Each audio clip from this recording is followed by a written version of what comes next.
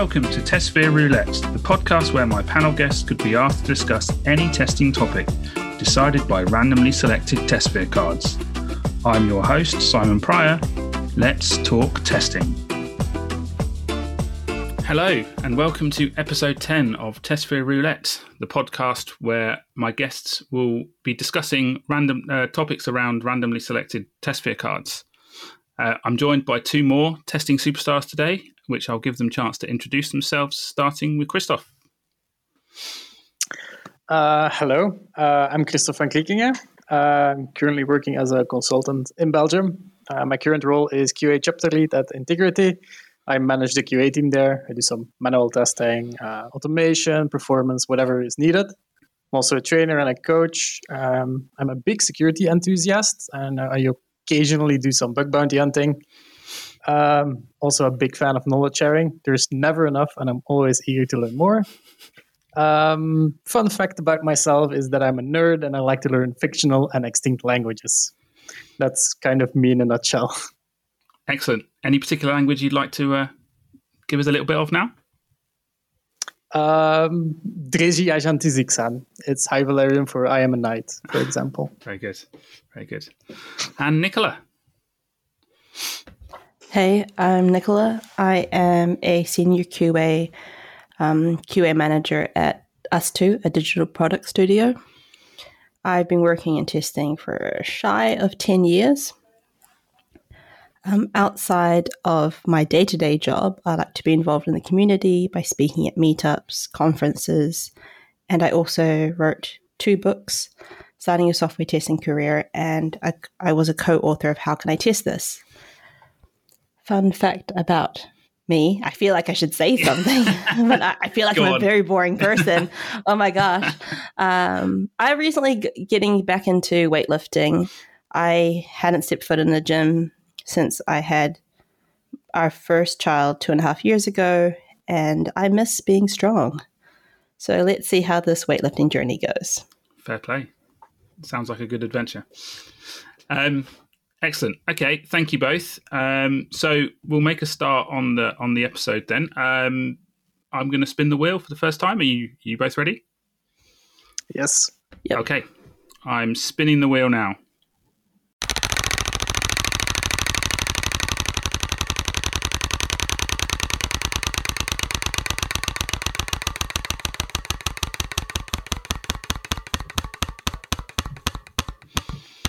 And it's landed on interruption, patterns, approach, stop, replay, pause, and begin again. Can your application handle exceptional flows? You're walking in the park and suddenly a Pokemon jumps from behind a tree. You tap it and go in to catch the Pokemon view. Deactivate the screen, make a phone call, and then resume catching it. Okay. Any thoughts, either of you? My first thought when you said interruptions, and as you're reading the card, to be honest, was switching networks. So when you go from Wi-Fi to mobile data, for example, if you're leaving your own home or you're leaving your office, I find it interesting to see how different apps cope with that. When what I'm doing is important, I tend to be preemptive and switch to data before I start some sort of action so that I don't have any problems. That's my initial thoughts. I would love to hear from someone else. I want to bring in COVID into this and remote working. When COVID happened and everybody had to start working remotely, I felt that I was more productive, and I noticed that there were no more interruptions. When somebody basically had a message for me or wanted me to do something, instead of standing beside my desk, they would send me a message and I would read it 50 minutes later, because I'm like a guy who always says yes. So if somebody needs help, I would always say yes and leave my own stuff hanging, basically. So I think interruptions is a very nice topic to talk about. I think the remote working is just insane, because sometimes when we have to go back to the office right now, I notice that I'm less productive, because there's always people talking about Well, at work, they're talking about work, of course, but also about private stuff. And it's an interruption. And I think, yeah, I don't know. Sometimes I think like we have to work remotely all the time, but I guess everybody's different in that way of working, I suppose. I noticed at my company when it came to remote work, people's philosophy towards it depended on their home situation. The people I knew who lived by themselves were more inclined to come to the office when a hybrid model was available because they didn't have much people to speak to at home. So the social aspect I think was appealing. But then at the same time, I know the ones with young kids, myself and my husband included, it's hard to get stuff done when you have screaming in the background and then your significant other saying, it's fine, just focus on your meeting. So we both get interrupted more at home than we do in the office. Okay. Yeah, I would agree with that, definitely. Being in meetings all day long anyway, but then, I definitely feel like it's the evening time where I find I'm most productive at the moment. Is I'll do a couple of hours work in the evenings because then I won't get interrupted to do stuff. The office is literally, because it's one day a week, it's everyone wants to meet for coffee or socialise when you're in the office, so you don't get as much done. But going back to the original sort of purpose of the interruptions card, I was just thinking of one of my previous projects where I worked on a mobile app, and it had the tendency that if you were to swipe up or remove it, if you're halfway through something, like you're booking something on it and you just switch to another app and come back to it, it would have forgotten everything. It wouldn't keep the data there. It wouldn't finish the journey for you. You'd lose everything that you'd already done, or if you were halfway through something, it'd just go back to the start, which, it's probably just it's saving state. It's not, or not saving state. It's not caching anything. It's just, when it's not the priority, it removes it all. But I've experienced that there's a lot of apps out there that don't retain stuff. I think a lot of the day-to-day ones that I use, you move off them, you do something else, you make a phone call while you're in the middle of doing something, and it either hangs, it stops. So you have any experience of putting any of that into your test scenarios? If you were testing something like that, would you think about the interruptions to the general flow of the software? I do, because at my current client, they basically have we're building an ethical hacking platform basically for bug bounty hunters. So every time you enter data and you log out, or you leave your desktop open, you actually have to log out. So all the interruptions that are there and like all the data that you've entered is basically gone. But it's a necessity because it's a security risk. If you leave your laptop open with some data there, it's not good. And of course, mobile apps, same issue. You have to log them out after a certain amount of time, just for security reasons, I think. If that's something you're looking for, of course. For me, when it comes to interruptions, as you were saying, I admittedly do tend to think about it for mobile apps because, as you kind of pointed out, Simon, you tend to be multitasking and you're more likely to be interrupted. I am not as good as thinking about those scenarios when it comes to desktop. While those scenarios could happen, I haven't always focused my testing in that area for desktop. But I think for mobile app testing, I think these are like mobile specific scenarios that you have pointed out. Yeah. So it's, at least for me, easier to come to mind. Yeah, I mean, looking at the card, there is another thing on there that says what happens when you leave your application alone for a coffee break, a lunch break, a whole night, and that's probably more desktop related stuff. So, yeah, there is scope there to look at different personas, how people would use the application. I know one persona we always used to use in one of my previous roles was you had the power user that was on it all the time and never off it, and then you have the elderly person that struggles to use it that will do halfway through and then go away and do something else and come back to it and want to be able to pick up where they left off. And you may have to think about how your software works with that, especially when you may be booking tickets or doing something on an online banking app where there's a timeout, where it times out if it's inactive for more than 5 minutes, or you only have 10 minutes to book your ticket. That can sometimes put pressure on people, and they might do things differently. So people that want to walk away and come back, there's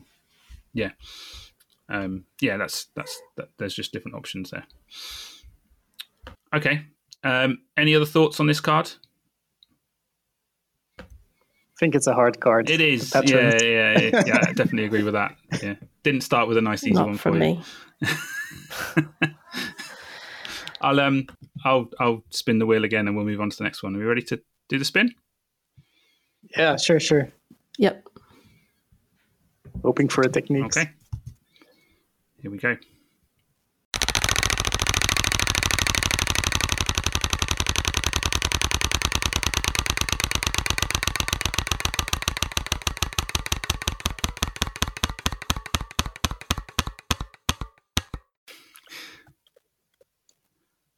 Always and never. Heuristics. Exploratory heuristic. Look for the keywords always and never in your specifications. Try and break those rules. The name field should never take more than 50 characters. The application should never have any downtime. There should always be at least one document linked to your transaction. Who wants to go first? Nicola? I'm trying to think how to articulate my thought process, because this is something I always think of. Okay. But it's kind of so in my subconscious that it's difficult to say. All right. When it comes to always or never, I like testing against it because it's quite concrete and absolute. Like proving it wrong is, I would admittedly say, very easy, because you only need to find something once to show that it's wrong. For me, the circumstances under which I have found this sort of heuristic most useful would be, as you said, fields. So saying, all right, well, what other instances of this field do we have it in the application? And then in terms of uptime, I don't think I've ever come across a site that expects 100% uptime, at least as part of the service level agreement. 99.99 or some really, really high percentage, but there seems to be a little bit of room for leeway. When I see those sorts of requirements or expectations, I wonder whether or not they've had discussions with people who have had to maintain their system and it's just some sort of ideal. I totally agree about the downtime. It's basically impossible to have 100% uptime. That's something that never happens, basically. The 99% is more accurate, I suppose, because you have to do a release and maybe you'll be down for like a few seconds or whatever. But yeah, I totally agree. And for your specifications, basically, the always and never are good subjects. I prefer those over normally or it should or whatever. That those are just words that testers love. It should or normally. When I hear those words in a refinement or in a grooming, I just lighten up and I'd be like, oh yeah, there's gonna be some bugs there.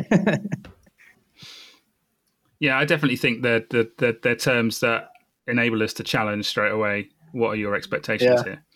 And because like you said, Nicola, maybe it's a statement that's come out of business owners not really understanding the rule uptime, downtime type scenario, or the actual fields and what it actually needs to do. There'll be high level wish lists almost, and that's where the benefit of having testers involved very early on to challenge that thinking. To, are you sure that's what you want to do? We can test for this and prove whether it works or not. But is that really what you want? Do you want something to always have that level of characters? There will always be exceptions, etc., and start to talk about those conversations, and it does bring out the thought process, and it does make people think a bit more and articulate them in a better way that makes them less ambiguous. Another thing, though, when you are talking about uptime is if you were to ask someone, are you sure that's what you want? I would say the default answer would be yes. Like, why would we ever want our site to be down? We always want it to be available for customers.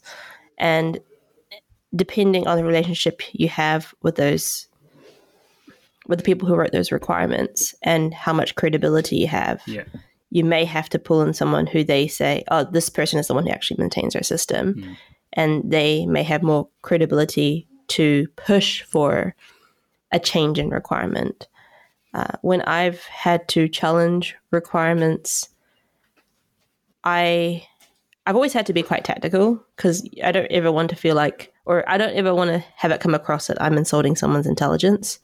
And they do write the requirements with the best of intentions. The thing is, people don't always think about what it's like to build it. So ideally, when you're going over requirements, you would have had someone with a technical background there to have a say as to whether or not this is feasible. Otherwise, you're going to be disappointing people a little bit later down the track where you have to change it after the fact. So in an ideal scenario, you wouldn't be fighting or having discussions about the requirements after the fact, because you would have had someone prevent that requirement from being written in the first place. Yeah, but I think that's really hard, because you need like a business analyst, a functional analyst, and a technical analyst. I mean, those are a lot of roles for just one refinement, for one ticket, basically. It's nearly I haven't seen it yet in a project, so. But ideally, I would love it. So how do you approach testing? So we've had the requirements conversation. We've challenged the requirements. When it comes to the actual testing, what do you use to identify the scenarios that you need to run in this particular instance? I delegate those. No. It depends on experience, I suppose. It also depends on the context, but I like to bring out the usual test cases, like the required fields and all of that kind of stuff, and weird characters. And I also tend to write up edge cases as well. I'm a huge fan of finding edge cases. Because like today, regular testing is not enough. Regular test cases are not enough anymore, I think. Since COVID happened, there's been a lot more hackers exploiting all of those edge cases. So we're basically writing down edge cases as well and trying to find a solution for those as well. Big fan of it, and my team is a big fan of it as well. Even developers, they're happy about it. So that's pretty weird, but all good. So yeah. In the past, when I am trying to test against these requirements, I first try and do a brainstorm to think, okay, how can I break this or prove this wrong? However, I found it more effective to bounce ideas off someone. So I go, oh, what about this? And they go, oh, no, we've covered that. Oh, what about this? Oh, we've covered that. But by asking the question, I get the person who I'm speaking to think about ideas, and then you have someone else to bounce ideas off. For me, that has been the most effective way. I do like working alone at times. I find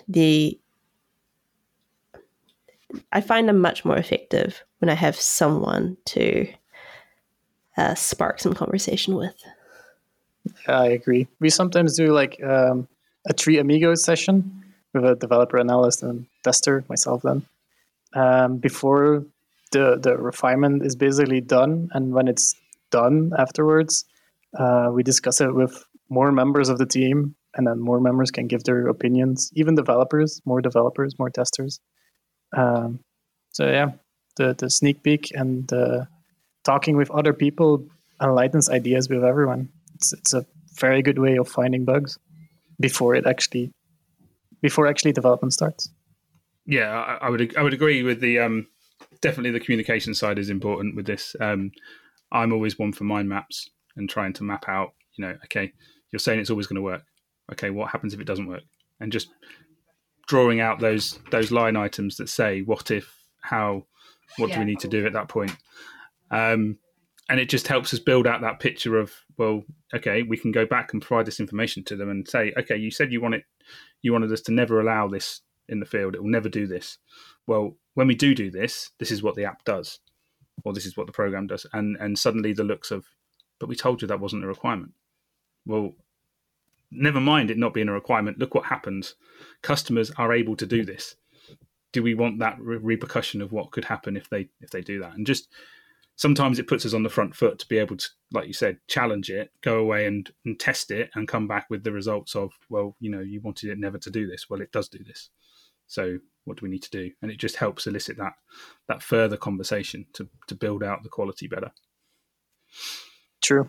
A great question is like, when we talk about edge cases, people always used to say like, who is going to do that? Nobody's going to do that. But then I turned the question to, it's not a question of who is going to do this, but when is this going to occur? Because it's a risk that you have to assess basically, because at some point it will happen. We've had like a case in one of my previous clients where it was an edge case and people were basically taking money and people said, nobody's going to do this. But then we looked in production and 3 people were doing it. Yeah. So yeah, it's not a question of who, or it's more like when. And yeah, I like it. Yeah, good. Any final comments on that card before we move on to the next one? No. Okay. No. I'll spin the wheel again then.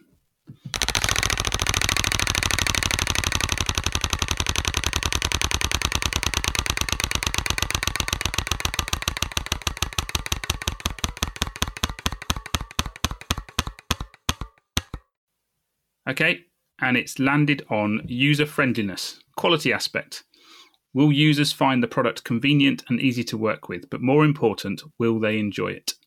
Some things are intrusive, yet people love them. For example, the Groupon Space Cat logo. This makes your app unique, identifiable, and memorable. So, user friendliness. I would say for me, this is very hard to test against because you can easily mistake yourself for a user. So in some instances, I've been on projects where I actually am a user.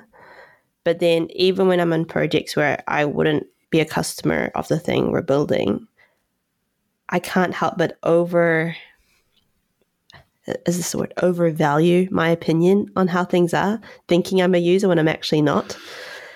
In that case, I kind of tie to other heuristics like consistency within the app, accessibility to help me with testing about or against, was it user friendliness? User friendliness, because for me, this isn't so tangible. So I would personally need quite a bit of help to actually provide value. A nice trick that we sometimes do is we isolate one tester. So there's a refinement and there's one, let's say it's called tester B. He's not there and he doesn't get to see the refinement or the product in development.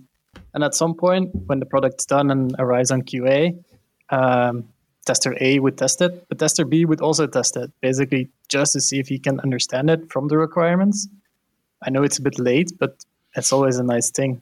And one of my projects, we basically took our laptops, went into the hallway, went to like other clients and said like, do you have 5 minutes? And then like we told them like, hey, can you create a customer in our app here or whatever? And if they can do it, then it's fine. It only takes 5 minutes. You obviously have to find someone who wants to do it.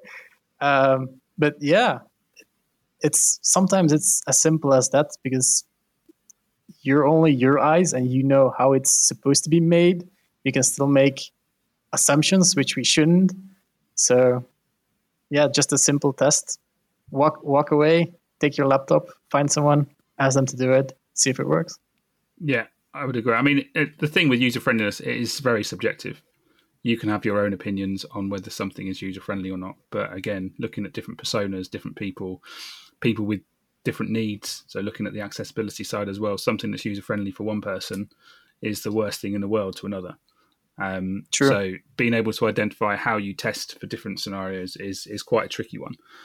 One example I've got is going back a few years now. I was a developer at the time, and I was developing a children's programming tutor tool at the time. And for some reason, the company I was working with, they hadn't thought to actually engage children on whether the user interface was friendly for them or not. So I just suggested, can we just go to a local school with a POC or a demo of it, talk to them about what we're doing, and get them to have a go and see how they use it, what they like, what they didn't like. And we spent a day in the end in the school walking through it. And the feedback was, actually there's some bits that the kids seemed to really like, other bits they didn't. And really that's the one example I've always sort of used for user friendliness is we have to have our target audience involved and make sure that they are part of that process, whether they be, a couple of end users in for user acceptance testing or whatever the process is within the organization. But let's engage them, let's bring them in, let's have them work through it with us to ensure that we are actually working with our end users and giving them the best quality product we can. I mean, that's really the key thing there. Just looking at what else is on the card. What makes an app attractive? Speed, ease of use, reliability. What are the most important features available in the middle of your screen? Have your app eye track tested and find out whether people easily find what they're looking for. I've never had a app basically eye tested before, but what makes an app attractive, I suppose it's it's different for all people, of course. But like you have the usual stuff, like you said, speed, ease of use, reliability. Those are like one of the most common things because if you click on a website in Google and it doesn't load in 3 seconds, you go back and you click on the next one. It's pretty obvious. But then there's other stuff that attracts stuff to people. Like for a very stupid example, dark theme in applications. It's nothing crucial, but if your audience is a developer set or testers, they might love dark. I love dark theme. I've made decisions where they said write down pros and cons, and I've written down pros dark theme. So, I mean it's ridiculous, but yeah, it's one of those nice things that makes like an app appealing, and because you have that better feeling, because it has dark theme, you're more obliged to take that app compared to the other one, which doesn't have it, even though the other one might have better features. So yeah, it can be stupid, but it works. When testing against this card or using this card, when you say ease of use, I also start to think about user experience. And I have found Jakob Nielsen's 10 usability heuristics to be extremely useful here. I don't actually remember all of them off by heart. I do have to constantly Google it. But the few ones I do know off by heart would be very useful. For example, consistency across the application, feedback around current system status. I think this all helps for something to be user friendliness. Some mouthing towards you guys. So again, I have to go back to something concrete, and this was a heuristic I came across early on in my career, and I have kept on going back to it, even when I haven't been explicitly asked to. So it's a good list, actually. I mean, I'll make sure I put that in the show notes. It'll be a worthy thing to share with people. Absolutely. Yeah, and I liked it. I think this user friendliness topic, it does, like you say, lead into usability, user experience, accessibility. There's lots of things that all play into whether something is user friendly, but you can't get away from the fact that it's very subjective based on the individual. So yeah, a bit of a tricky one to be able to identify how to test with. Okay. Well, given this is my last episode, I think we should do one more card. Would that be good? Sure. Yeah? Okay. Yep. I'm going to spin the wheel one more time then.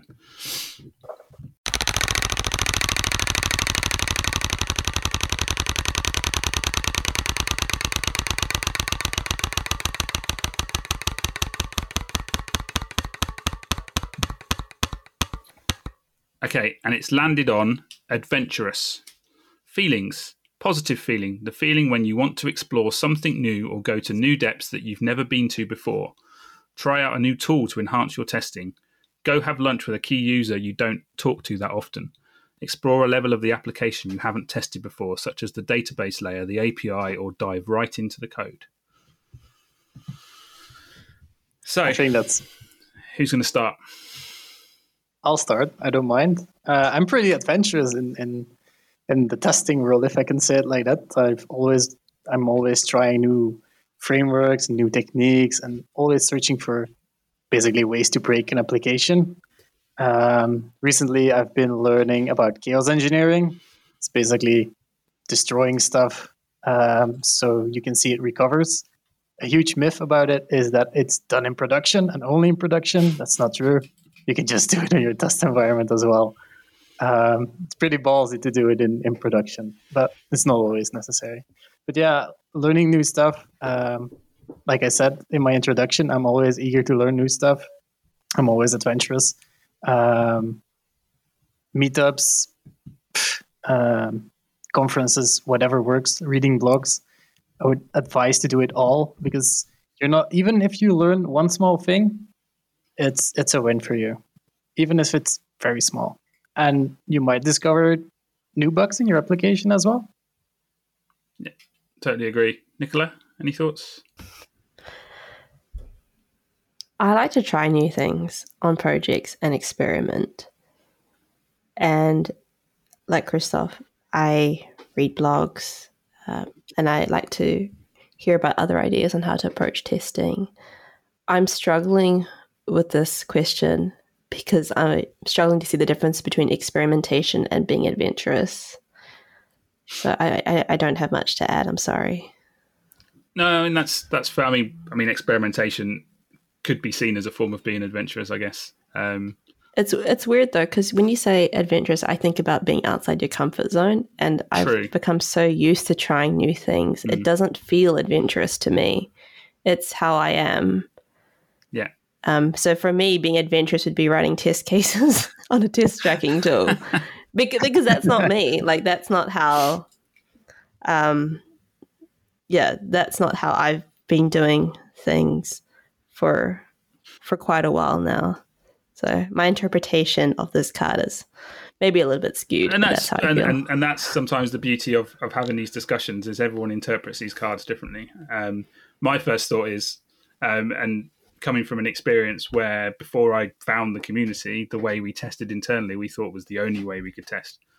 And there was still people in the company years after I left that still believed that was the only way to do things. And going into new companies and saying, hey, have you heard of the Ministry of Testing? And they're like, what? No, what's that? And it's just, opening people's eyes to there's more out there, learning stuff, try things out, do new tools.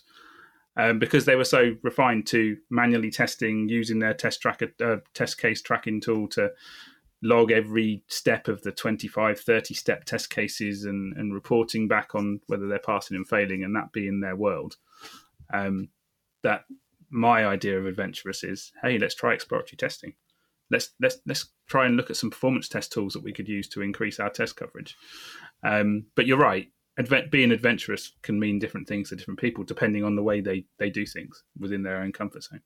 So it's just, yeah, you're right. It's again another subjective one. True. I'm not the biggest fan of subjective. You might be able to tell by the expressions that we have, or that you've seen on my face the past half hour or so. Good. Kristof, any final thoughts on that one?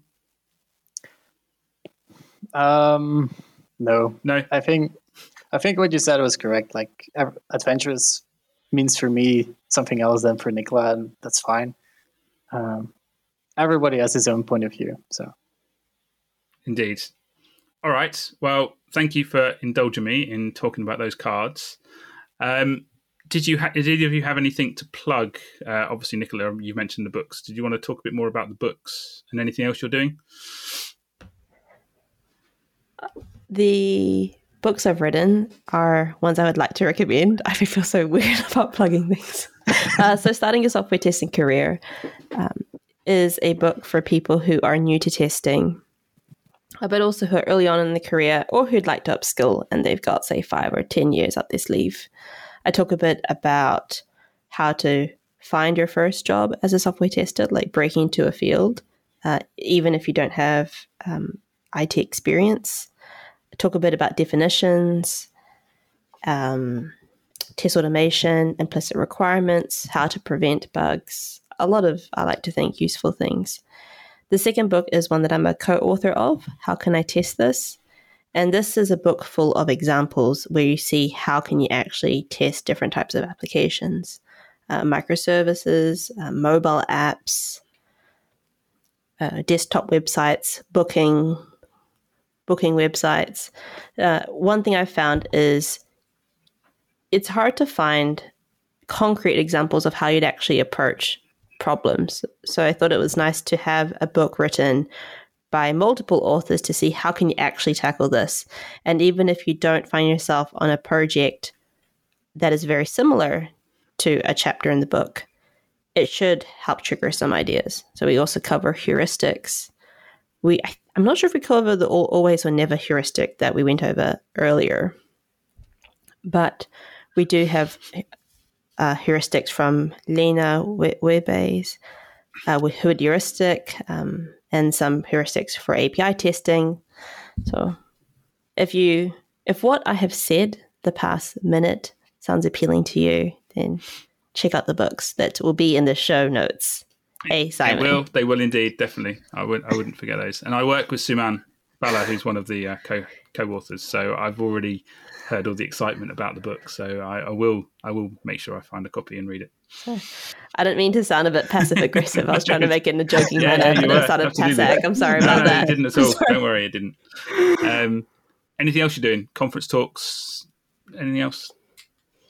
I am speaking at 2 conferences in September. One is Sunday in Bratislava and one in Malmö. Yep. Both are in September. Cool. But other than that, I'll be laying low and just enjoying writing. Absolutely. Fair play for that. Kristof, anything from you? I didn't write any books, so I can't recommend. No talks, no upcoming talks. If you want to follow me on Twitter or LinkedIn, feel free.